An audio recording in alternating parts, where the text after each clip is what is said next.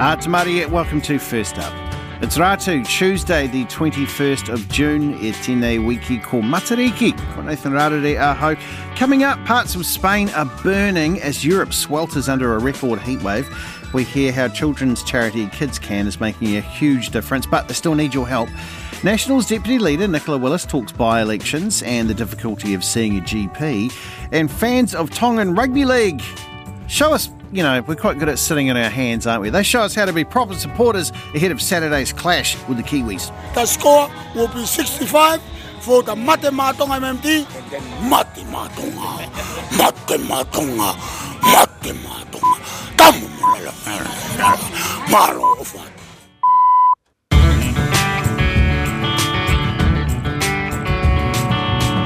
It's cold.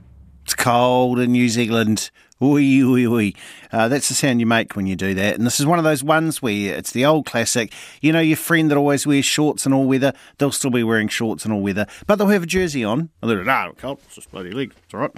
Also, by the way, too, listeners in Wellington, yesterday was a bit of problems with the trains. I see apparently, looks like there might still be some disruptions for you as well. Software problem is what they're saying it is the problem there. So just be aware of that on your commute into our nation's capital this morning. But we begin first up in Japan today, where we have news of a plot involving voodoo. I know. But first, Tokyo correspondent Chris Gilbert told me that the Japanese police are gearing up for a Mount Fuji eruption. Yeah, so a whole bunch of focus groups over the last couple of years have been doing modelling work about what the eventuality of an eruption of Mount Fuji would look like. There's not really that much evidence at the moment that, something might be imminent anytime soon, although it has been 300 years since the last eruption in 1707. It is kind of like a dormant volcano with periods of activity. And there was an earthquake last year centered around Mount Fuji, which caused some concerns, at least online, which weren't really eventualized. But Japan National Police Association, looking at modeling from the last couple of years, have been like, okay, let's get ready for this, especially the dust from the volcanic eruption. They assume, or they expect, that the dust from a Mount Fuji volcanic eruption could paralyze the city of Tokyo within hours from now. Like the commuting system, the train system, everything just shuts down. The power shuts down. And what they learned, I think, from 2011 with the earthquake and tsunami is they want to prepare for a complicated disaster situation. Not just an eruption, but an earthquake that might trigger an eruption, and maybe also a tsunami. They have to think about these things. And so now they've started handing out dust masks to all the police divisions, at least to ensure that they can do their job. 36,000 police will be needed in this event, they expect. And so they put $300,000 in the budget last year aside to get goggles and dust masks to enable the police to do their job in this kind of situation. It might not sound like a huge planning response to the imminent explosion of a major volcano. But remember back at the start of the pandemic, what was the one thing that everybody needed that nobody had? PPE. And it's the same kind of thing again, making sure that I suppose we, but also the police in general, have the equipment that they need to be able to do their job. And speaking of we, the general population, I was talking with my wife about this last night, being like, well, if this happens, we would not be in the best position. We went out and got our water supplies and instant ramens and our rice and our hiking supplies ready there if we had to bolt the city. So I think people in general are talking about this and are preparing for just in case the worst case scenario does happen. This is great. Let's piece together three parts of this story: a senior citizen, a Shinto shrine, and a voodoo doll. Talk me through it. Yeah, the ultimate combination for a good time. A man in Chiba, that's just east of Tokyo, has been trying to put a curse on none other but Vladimir Putin, the president of Russia, and has been arrested for trying to do so. The man used what's called a wara ningyo, that means straw doll, and he featured the Russian president's face and nailed many of them over successive days to a tree in a Shinto shrine in Matsudo. It's happened at least 10 times he's done this. Just a bit of context, Wara Ningyo, Japan is a land of many, many, many, many, many different cultures and rituals and routines, depending where you go in the country. Thousands of different cultures inside Japan.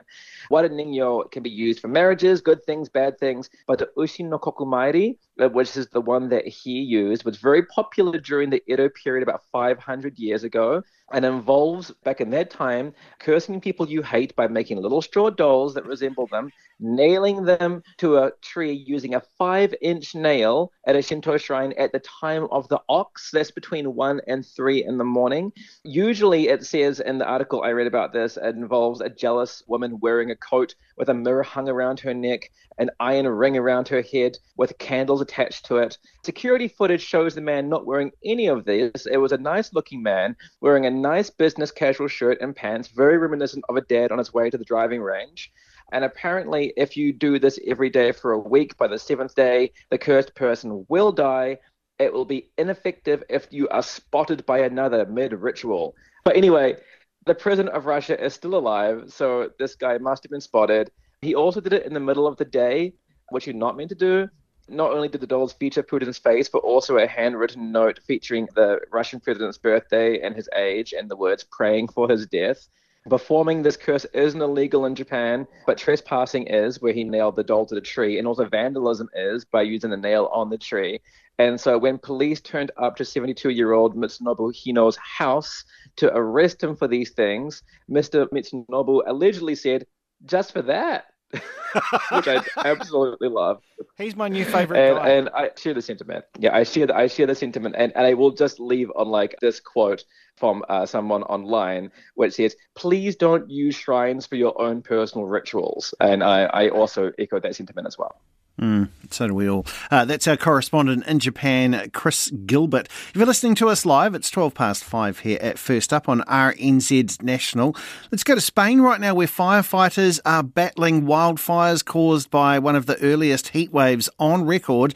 Joining me now is our roving reporter in Spain.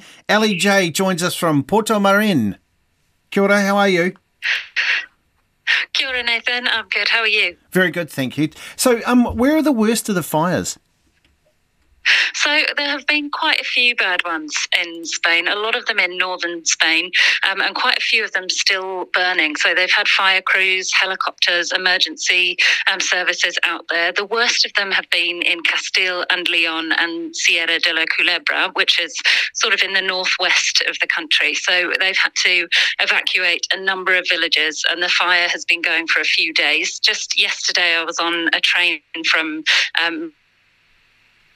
Madrid to Ourense, which went past the site of the fire, and you could see sort of this lush forest and then plumes of smoke still across quite a big area. And so this is all down to the heat wave that's been going through Europe. Some places in Spain, in Madrid, they've seen 40 degrees. It's broken records here. In Valencia as well, they had a day where it hit 39 degrees, which is higher than they have ever seen. I mean, in the past, today and yesterday, in the past couple of days, the temperature has started to drop again, and it has seen quite a lot of rain. So authorities here have been using this time to get the fires under control in northern Spain, but it is meant to heat up again towards the end of the week. So it can't just be in Spain. What about the heat wave in the rest of Europe? So you're right, it's not just in Spain. These heat waves have been across a couple of countries as well. One Italian minister has called them apocalyptic, which is quite a strong word, but it's been boiling across Europe. Italy has a drought at the moment. Its biggest river is 10 feet lower than what it usually is at this time of year. They've got 200 towns which have water restrictions. Lots of people talking online about kind of how low the river is. Their agriculture minister as well has called for a state of emergency and said there are places there that haven't seen rain for months. So we can see as well in Germany they've had temperatures over 38 degrees and wildfires on the outskirts of Berlin. It's meant to cool down a little bit, but we are getting into summer, and lots of people are talking about how this is driven by climate change, and once the effects of climate change get more and more serious, this could become quite a regular occurrence. Yeah, this is horrible. Now, I know the National Party love a slogan. Misery for Millions would have been one they would have really enjoyed, but they didn't use it. Let's go. And we're talking this time in the UK about a huge rail strike. Why are they striking, and what does this mean for British train passengers?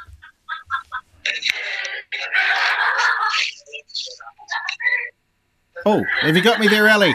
Oh, I've lost you. Oh, sorry.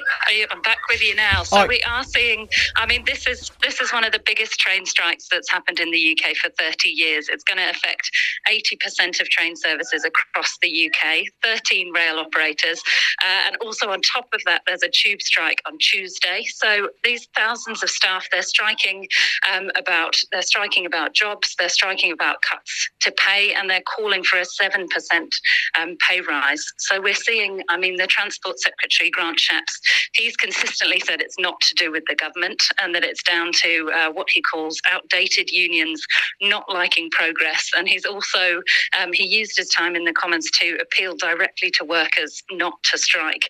But just today, the head of the RMT union, which is the biggest rail union in the UK, has said it's not inevitable. He said no strike's inevitable until it happens, and that it's the government who are dragging their feet and not doing something about this. But the thing is, coming up this weekend, there are 3 days of strikes this week, including one on Saturday. And coming up this weekend too is Glastonbury Festival. This is the first one they've had in 3 years, and they've let everyone who originally bought tickets keep their tickets for this festival. And lots of people who would have got the train, it's sort of in the west of England, who would have got the train now might be forced to drive, might be forced to take other forms of transport. And that's just one thing that's going on. It's coming into summertime. You've got lots of these events, lots of people trying to get to work, and it's going to have a huge impact.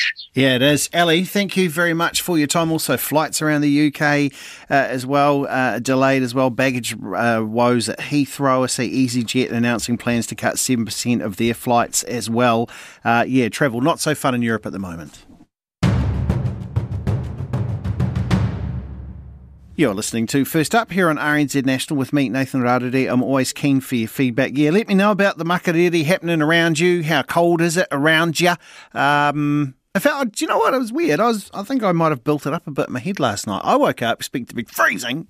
I wasn't too bad today. So there you go. 21010, you can email us firstup@rnz.co.nz if anything in the show grips your fancy this morning. In Central Africa, a giant slab of carbon-rich peatland discovered by a team of British and Congolese scientists is under threat from oil companies and farming. The carbon has to be kept in the ground to avoid accelerating climate change, but some plots have already been sold for oil exploration. The Republic of Congo is planning to develop the land for agriculture unless richer nations deliver more financial assistance. The BBC's Andrew Harding reports. In the vast forests of Central Africa, a group of scientists are hacking their way towards a remarkable discovery. This formidable team has spent years tracing the outlines of something huge and hidden and precious. Just entering the coordinates of a point that's about 3 kilometres away. It's gruelling work in near impenetrable swamps full of snakes and crocodiles. But the scientists, using handheld drills, have discovered a fantastically large expanse of peat. So we want as many samples as possible from as many different locations. And this rotting vegetation is important because it traps carbon. We estimate that there's around 30 billion tonnes of carbon stored in the peatlands of the Cuvette Centrale in the Congo Basin, and that's equivalent to around 20 years of US fossil fuel emissions, so a huge amount of carbon. The scientists here have discovered something extraordinary in these swamps. A slab of peat that's 2 metres deep and as large as England. It's the biggest of its kind anywhere in the world, and that makes it incredibly important when it comes to climate change. If all this carbon is released into the atmosphere, we can say accelerate the global change. Climate change. And do you think that is a realistic threat? I think it's a threat, yeah. The Congo peatlands have been quietly trapping and storing carbon dioxide for thousands of years, but humans could change all that fast. These vast peatlands are already under threat. That's because all around the Congo peat basin, developers, farmers, growing populations are looking for ways to make money out of this land. We found these farmers tapping palm trees for palm wine, but the process kills the trees and the peat below. So how to save all this? Qui porte le poumon aujourd'hui de l'humanité? Congo's peatlands are the world's lungs, but rich nations, the biggest polluters, should pay for that service, should pay to protect them. Why should we stay poor so you can breathe? A reasonable question, but outside help has been slow to reach these isolated forests. Is it your sense that the international community has shown commitment, money to sort this? I think not yet, not enough money. I think these ecosystems aren't yet valued as they should be at an international level.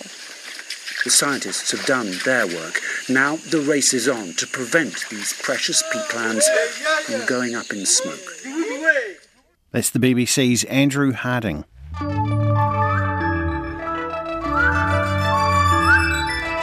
5:22. I'm Nathan Rarere with First Up on RNZ National. Coming up later on the show, I'll say the time again. Also, a children's charity says over 2,000 school kids are currently on their waiting list for getting help with food and clothes. And also, we meet some very excited Tongan Rugby League fans. Julian Assange's lawyers have just under a fortnight to appeal the British government's decision to allow the extradition of the WikiLeaks founder to the United States. For the last decade, the US has been trying to put the Australian on trial for the publication of classified documents. Now, though, calls are growing for the Australian government to lobby the USA to drop the case against Mr. Assange. The ABC's Matt Bamford reports. A plea for help from an anguished partner. Stella Assange is calling on the Australian government to assist her husband. The only end result is his freedom. You know, that should be the only goal here is to free Julian, because this has been going on since 2010. He's been in prison for over 3 years, and the case against him is a travesty. For 10 years, the US government has pursued Julian Assange over the release of thousands of sensitive documents. He's been detained in London's Belmarsh prison since 2019, when he was dragged out of the Ecuadorian embassy. US prosecutors say Julian Assange violated the Espionage Act, and it's closer to winning a crucial battle in the fight to hold him accountable. Stella Assange says he was exposing war crimes and abuses of power. It's an act that's being repurposed in order to criminalise journalism, basically. And of course, if you say that publishing information is a crime, then Julian's guilty. He published information and he faces a lifetime in prison for it. The British government has approved the extradition of the WikiLeaks founder. Greg Barnes, SC, is a member of Mr. Assange's Australian-based legal team. Well, it's a great blow, because it's a blow for freedom of the press, because this case, of course, is all about freedom of the press, but it also means that Julian Assange is facing real danger in the United States of a very long jail term if he is extradited, but secondly, a continued decline in his mental and physical health. An appeal is expected, and it could be years before an outcome is finalised. Nick Vamos is the former head of extradition at Britain's Crown Prosecution Service. It's been a bit like a game of snakes and ladders so far. So he got all the way up to the Supreme Court, well, the door of the Supreme Court on the question of prison conditions. Then he sort of slid back down again. Now he's going to try and go all the way up to the Supreme Court on all these other arguments of political motivation, journalistic freedom, fair trial, etc. If he loses all of those, then the case will go back to the Secretary of State. She'll make the order, and he can then ask the European Court of Human Rights to intervene.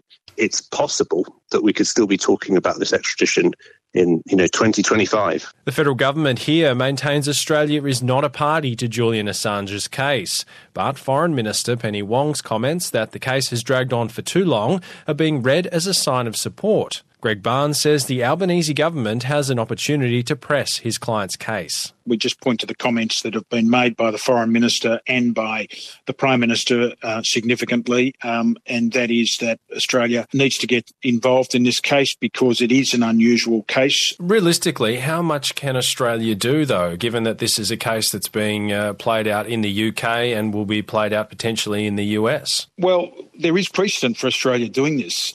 We saw most famously famously the David Hicks case back in, I think, 2004, when the Howard government used its good officers with the Bush administration to get David Hicks back to safety from Guantanamo Bay. We saw it in Kylie Moore Gilbert, for example. Simply because a case is before or other jurisdictions doesn't mean that Australia can't get involved. In a statement to the ABC, Deputy Prime Minister Richard Marles says the case is a matter for the United Kingdom and Julian Assange will be given consular assistance like any other Australian. Stella Assange is hoping it'll do more to help free her husband. The Australian government can and should be speaking to its closest ally to bring this matter to a close. That story by the ABC's Matt Bamford.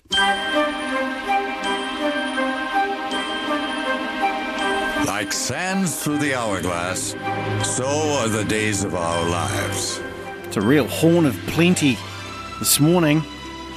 Cornucopia of birthdays and inventions and happenings on this day that we call the 21st of June.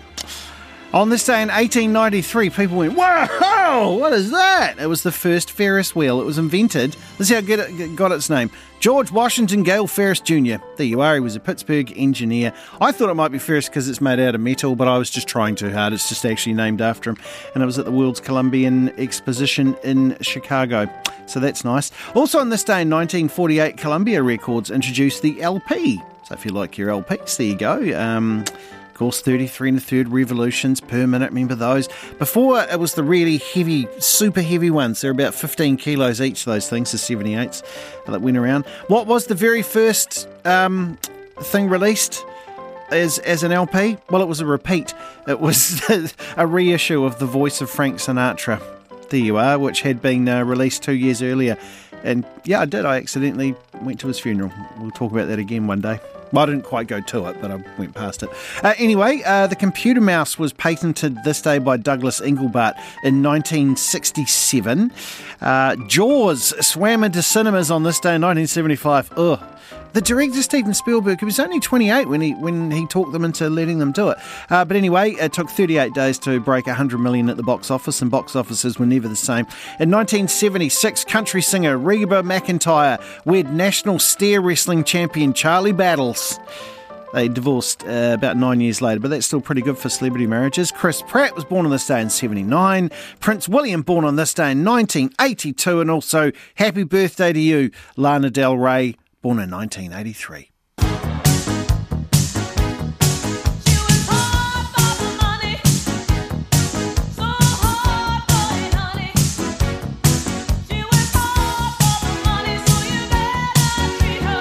Let's look at all things business, and it's Anand Zaki who's with me. Kia ora, Anand, how are you? Kia ora, Nathan. Very well, thank you. How about you? I'm pretty good, but the jib board thing, this is quite interesting where it goes. So I've heard about the story for months. It's finally come to a bit of a head, and one of those heads might have to roll. Is that right, Anand? Well, that's right. That's well put. You might remember, recently we had the story about Simplicity. This really is the story that just keeps on giving. Very publicly, Simplicity called out Fletcher Building over the jib board shortage, and they dumped them as a supplier and instead began importing plasterboard from overseas at a cheaper price and at a faster delivery time. So both them and the Shareholders Association met with Fletcher Building last Friday to voice their concern and criticism. And look, it turns out the two groups, Simplicity and the Shareholders Association, came away a bit disappointed from the meeting. And in a letter to the Fletcher chair, Bruce Hassel, the two groups are holding the Fletcher's board and the company fully responsible for the shortage and criticised its attitude to stakeholders. It's quite scathing, I have to say. And they said that they haven't seen Fletcher properly admit fault for its role in the supply crisis of plasterboard, or jibboard as we call it. And they say their refusal to acknowledge the unhappiness of stakeholders speaks to a corporate culture based more on hubris than humility. And they hit out at what they call poor risk management and business decision-making, with the jibboard crisis being a classic example of that. So the chair, Bruce Hassel, and I think this is what really got them, received just over $344,000 in directors' fees last year, and the lowest paid director got more than $170,000. And Simplicity and Shareholders Association are saying that those fees should mean superior share price performance and a whole bunch of happy customers, which I take it just as hasn't been the case at this stage. So they want Bruce Hassall the chair to resign, and other directors should put themselves up for re-election at the next annual meeting. And on the other hand, Fletcher has dodged calls for Bruce Hassall to resign and for reviews into how it operates. It says it'll keep engaging with both parties and offers their sympathies to affected customers, and it's running plants around the clock and is importing more from overseas. So, look, I suspect we haven't heard the end of the story yet, Nathan. Oh, I love that one. Oh, I would really feel for you. As long as you get paid my dividends, I'm good. Is what they've got. It's having a look here on the Fletcher's website. 1, 2, 3, 4, 5, 6, 7 board members. That's a lucrative board to be on. Too bad if you want their product. Thank you very much, Anand Zaki. Also, too, you can hear about Air New Zealand expecting travel demands to recover well this year when you tune in to hear the business team on Morning Report at 10 to 7. Well, Kids Can has launched an urgent appeal to help children as winter hits, with its monthly donors having dropped for the first time in the programme's 17-year history, as people find donating a little harder now with costs. The charity says it's seeing a spike in the number of families living in impoverished conditions, with more than 2,000 children now on the wait list for food and other help. I spoke with Sue Dooley of the Bright Start Early Learning Centre in Porirua to find out about the difference you can make by supporting Kids Can, and I started by asking what the charity is helping to provide for children there in need at the moment. We basically can feed the children all day. We got gumboots this year, which is amazing, a knit treatment, jackets, shoes and socks. Oh, wow. All of those things. I mean, gosh, even, the one you mentioned there that I hadn't heard about was the knit treatment, because when that one comes along, that can end up being very pricey for people, can't it? Well, exactly. And if they don't all do it all at the same time, it never gets on top of. And of course, the little ones often have older siblings that are taking it to the primary schools. So if we can give all our families knit treatment, we know we can get on top of it. Yeah, now, just tell us, what sort of difference does it make to these children? Not their families, let's talk about the kids themselves getting that, like the gumboots and the food and what have you. Oh, the children absolutely love their new gumboots, and some won't take them off. And the jackets, they absolutely love what they're given, and they treasure them. And it's taken a while to get the children used to the food that we provide, but they are all eating the meals and they are happy and they have a lot more energy and they're all turning up as well. We found that some of the children wouldn't come until payday when they had to supply their own food, so they're turning up every day. Oh, wow. So some of the children there who eat mostly at your centre are because the caregivers are just under such pressure they can't afford to put food on the table? Well, that's the reality of it all, especially now with prices just getting a lot harder for families to put food on the table and petrol in the car. And pride as well. Like it's hard for people to come to you and say, hey, we need help. Do any of them, did any of them come to you in the first place that got this involved? Or what was it that made you think, let's get involved with Kids Can? We knew that we needed to feed our children because prior to this, we had 2-minute noodles. The children were turning up with 2-minute noodles, some every single day, because that was affordable. So we knew that our children needed better food than what their parents were giving them, and it's not because they didn't know, it's because they couldn't afford it. So it's been absolutely wonderful having Kids Can come on board and help us out. And some of these families are stuck in it too, aren't they? Because there'll be some people listening going, oh, well, if they haven't got any money, why are they sending their kids to an early learning centre? But quite often they've got to do this, Sue, because they have to be out earning, right? Exactly. Most of our parents are earning money, and it just isn't enough for them to give their children the basic necessities. And it's quite sad. Some of our families feel like they're failing their children because they can't provide those basic things like food and clothing. Oh, Sue, that's quite an emotional thing to go through. I can even hear it in your voice. Yeah, absolutely. I really feel for our families, and the ones that don't speak up are generally the ones that are suffering quietly. So it's good that we get to know our families really well, and we will help them wherever we can. Yeah. I mean, I guess I can ask. I mean, it's such a strange question. You know, what would you put it down to? Is this just the cost of living hitting families that just can't afford it in the same way that I guess the cost of living is hitting everybody? Exactly, and like even people that do have warm houses and plenty of food and a pantry, a pantry full of food, they're feeling it. So how are the ones that were only just getting by pre-COVID? I don't know how they can do it, and when they've got illness as well that comes along, and which means that they've run out of sick leave, how are they going to pay their bills? Yeah, there's a lot that goes into it. We have some parents that can't afford to run their cars anymore. Yeah, it's real out there, and I feel like everybody's feeling it, but it's a lot of our families are feeling it more so than others. So if it wasn't for the support of the likes of Kids Can and others like them, what would the reality be for these families? Would their children be removed from the learning centres? That's what was happening before Kids Can came on board. We did have parents that said we can't afford to get our children there and we haven't got the food. Not many of them will own up and say that, but we know that's why they can't come. So they wouldn't get that education. They wouldn't get a really good first start to life. It all starts at ECE, where they learn all really good things to get them started for school. And if they're not having a good feed, well, I don't know how they're supposed to learn. That's Sue Dooley from the Bright Start Early Learning Centre in Porirua. You can find out more about Kids Can's appeal at, and it's the number here, 15for15.org.nz. So the number 15 is twice there. So 15for15.org.nz.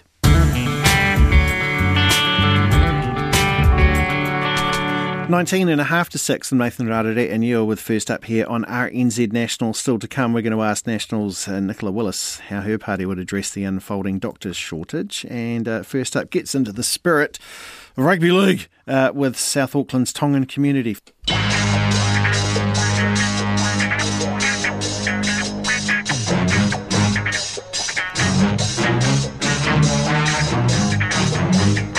The professionals on Morning Report are up after 6. They are the professionals of RNZ. It's Susie Ferguson is here with me now. Kia ora. Kia ora. On the shortest day. Apparently, that's what Peter McElwain just told me. That's the shortest day. Oh, yeah, so it is. The solstice. Yeah. There you go. Get a solstice. Yeah. If you've got yourself a hinge, make sure your hinge is all dusted off and set up today, and you can get out there and, it really shows things. I mean, it's the day for the henge. Yeah, it's a good day for hinges. Day of the henge. Yeah, for hinge building. Not if you're going to make a hinge out of jib, though. Don't use jib for hinge. Well, not right now. No, it's very expensive to do that. What's happening for you today on the show? Well, we're going to be looking at Waka Kotahi. One of the road network safety teams there has been deemed so ineffective it's now being pulled apart. And of course, this is coming after that horror crash at the weekend. South Auckland's Pukekohe High School mourning the death of a student that was killed in that crash that took place near Picton on Sunday. Also, we will be taking a look at the situation around planned surgeries in Wellington being delayed for another month. We will be hearing from both the Health Minister and indeed from a surgeon. Who's surgeon at Wellington Hospital, who is caught up in all of this. And of course, it is that run-up to Matariki. We'll be hearing about that from our Māori news director, Mani Dunlop. And she actually gave us some homework as well. So you'll be hearing how well we've done. Oh, lovely. Schools not to have homework. It's the whole point. Yeah. Well, you come back to RNZ, see, and then you get homework don't again. You see? Just never stop learning. There you are. That's right. Lifelong learning. Thank you very much, Susie Ferguson. Yes, there's been much to discuss with politics at the moment. Nationals Deputy Leader Nicola Willis joins us every Tuesday morning on the show. This week I discussed roading, the doctor shortage, also the debacle with Jib Board. But first we discussed Nationals' victory in the Tauranga by-election, which was the result that I was pretty sure National would have been over the moon with. Yes, look, we're really pleased for Sam. He ran an outstanding campaign and he'll be a great representative for Tauranga and a new member of our caucus, and I'm looking forward to welcoming him on board today.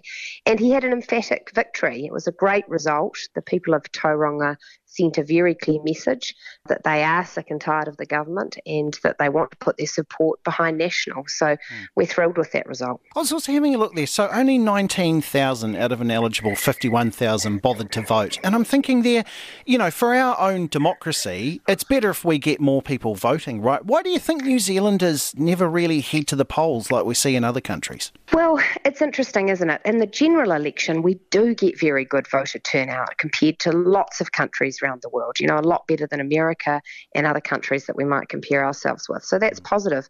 But we do see that dip in by-elections, historically being the case. And I think it's just simply because there isn't the buzz that there is around a general election and that gets people to the polls. So I always say, I don't care which way you vote, just make sure you vote. And that would always remain my message. Well, everyone was horrified about the tragic crash near Picton. And obviously, that raises questions about the country's road safety strategy.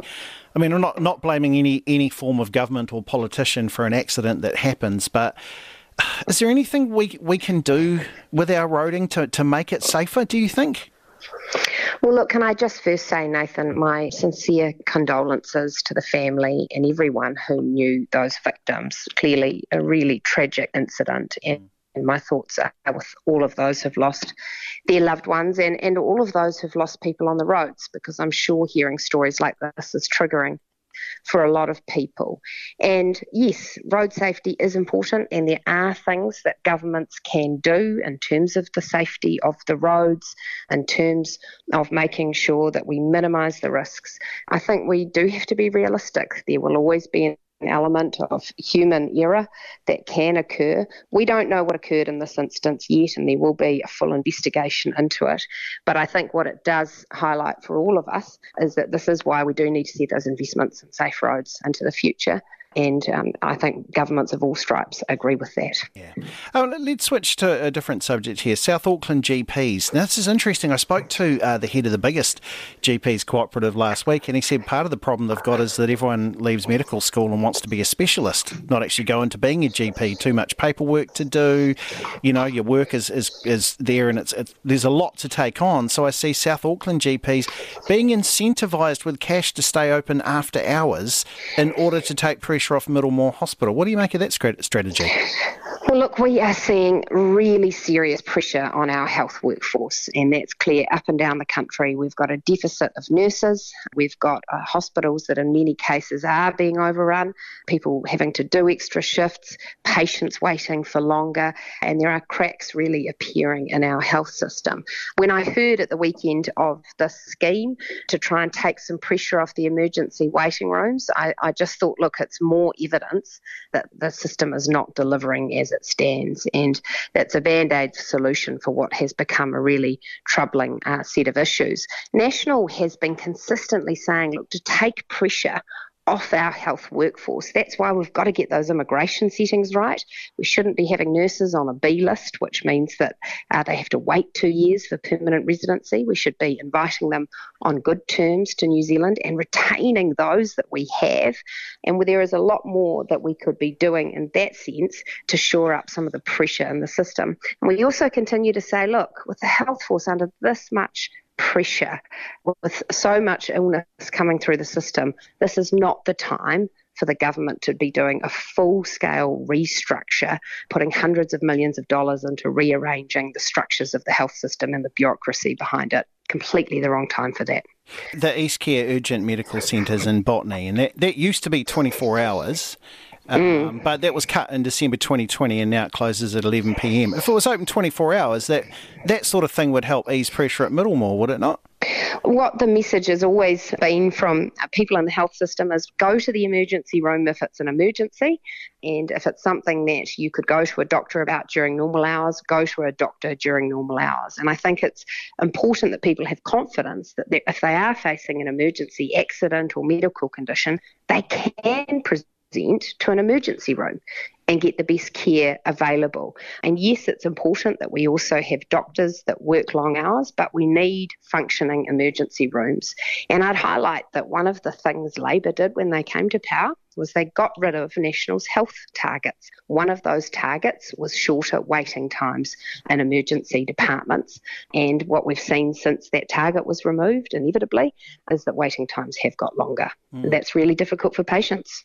You know, Christopher Luxon is the MP for Botany, where that East Care Urgent Medical Centre is. He could jump up and down and make some noise about this to try and keep it open for for his constituents there, have it open 24/7, because East Auckland is that electorate's the only one in Auckland without a 24/7 health service. Is it something that you think he's going to be talking about soon, or is he even aware of it? Well, I haven't spoken to him about it, but having had this conversation with you, I will. Yeah, do that. Let's get it open. That's what we can do. Another thing is GIB, right? Building, and it's very interesting. Simplicity, the the fund managers there for KiwiSaver, they're calling for Fletcher board chair Bruce Hassel to resign over the GIB crisis. Should he? Is it something that you feel okay commenting on? Well, we certainly need to step in and sort out the GIB crisis. It's a real problem. There are building materials rotting in yards around Auckland and around the country because builders are so desperately waiting for GIB before they can get on and complete their jobs. National's very concerned about this, and in fact our building and construction spokesperson Andrew Bailey will today put out a members bill which is designed to get rid of some of the regulations which are currently preventing the importation of GIB alternatives. So actually GIB is the brand name for plasterboard, which is a generic product that is created around the world. And what we need to have is regulations that allow builders to import as easily and quickly as possible alternatives when GIB isn't available, as is the case right now. And that would have standards on it so we don't do that thing where when we were trying to build houses quickly in the 90s, we ended up with leaky buildings though, right? Absolutely, and those standards are important. But as Andrew Bailey points out, when you look at countries like Australia, like Japan, like the UK, they have very stringent standards. So why is it that we need to have completely different standards which delay the importation at a time when it's creating such harm across the community? You know, there are building companies that are falling over, there are projects not being delivered, costs that are escalating dramatically. We can't just stand back and allow that to occur. And I commend Andrew Bailey for working hard on coming up with a solution. And I hope it's one of those ones where the government's prepared to be bipartisan and take it on its own merits. Nicola Willis. Right now in Auckland's Pacific Island neighbourhoods, you can't move for red and white flags flying out of cars, adorning front windows, or being draped around the shoulders of the most fervent supporters of any sports team anywhere in the world. Yeah, big claim, that one. I don't know about that, Matthew Tunison, but we'll get to that. On Saturday, the mighty Mate Ma'a men's rugby league team take on New Zealand's Kiwis at Mount Smart Stadium, and the build-up, which has already been going on for weeks, is now at fever pitch. Our producer, Matthew Tunison, lives out in Otahuhu, so he's been swept up in the excitements on the streets. He spoke to some folks in the town centre and then filed this report. In a nutshell, here's what Saturday's game means to Auckland's Tongan community. The score will be 65 for the Mate Ma'a Tonga MMT. The Kiwi will be 0-0 or us 65 MMT or more, maybe 75. That's the message from the King of Tonga, because the King of Tonga is the King of the King of the Kingdom, and our King of the first King is the Lord of the heaven, and then the King. And then Mate Ma'a Tonga, Mate Ma'a Tonga, Mate Ma'a Tonga. This man has been dancing, cheering and waving his oversized Tongan flag for days now outside the Supporters Club headquarters on Great South Road. I'll let him pronounce his name. My name is spelling Ta-O-Nga-A Tonga Ma'a Ta-E Mate Ma'a Tonga every day. That's my name. And your other name? My other name is MMT Sonitau Malolo. When you see Sonitau Malolo coming your way, you better step away, because if he come on you, you're 6 feet under feet. He supports Tonga, in case you missed it. Across the road, the Aotearoa Mati Maa Tonga Supporters Club shop is packed with people, and the till rings constantly for caps, shirts, singlets and hoodies emblazoned with the team's famous logo. It's run by Teki Teki Kenny Kenny and other club members. Sorry about my voice, I've been yelling the whole week last week, and what we're doing, we're trying to hype up Tongan people for Saturday game, and we're doing lucky draws, giveaway prizes for free. We're doing this all for free. We're not charging anything, except for what the shop is doing. Whatever they give us, we give it away for free. Okay. I was just in your shop, sells just Mati Maa Tonga gear, very cool, very nice stuff. It's the busiest place in town. People are just... It is. You should have been here last Saturday. It was bumping up, everyone dancing on the street. We have to keep people out of the street because of the traffic. But so far, it's good so far. It started building up now. But what we are hoping for by mid of this week, everything will be pumping up. And yes. And we're in Otahuhu. Yes, we are. Beautiful Otahuhu. Tongan used to call, mainly known this as Nuku'alofa. That's our main capital city in Tonga. But our people call it Nuku'alofa because this is where we base, and most of our people reside around here in South Auckland, and it's closer for us, you know, and it's good for our community to get around here. Great. Yeah. What's it going to be like on Saturday? Saturday, man, it's going to be pumping. Everyone will come out, families. All our people will do what we usually do, you know, supporting Mate Maa Tonga hard out. And it's the passion for the country and for the rugby is I mean, it's unlike any other supporters in the world, isn't it? Yeah, it is. It's all about loving our family. It's all about supporting our family, supporting our homeland. That's what it's all about. And would you like to see people from other parts of Auckland come on down to Otahuhu on Saturday? Hoping for. That's what we're doing at the moment. Is it's sort of like a calling out to all Tongan, come over here, come here. This is where we are doing our celebration, and our get together is over here in South Auckland. Realistically, I'm not a big rugby guy. Are they in with a chance? Oh, big game, tough game. It is a tough game, but you know, I'm not trying to be biased or anything, but I know Tonga will win. With supporters like this, I wouldn't bet against them. Tickets are still available for Saturday afternoon's game at Mount Smart Stadium, with Tonga's women also taking on the Kiwi Ferns at 3:10. The men's match kicks off at 5:20 p.m. There we go, Matthew Tunison with that report. Messages come through. Jeremy Reba McIntyre had a TV show too. It was good.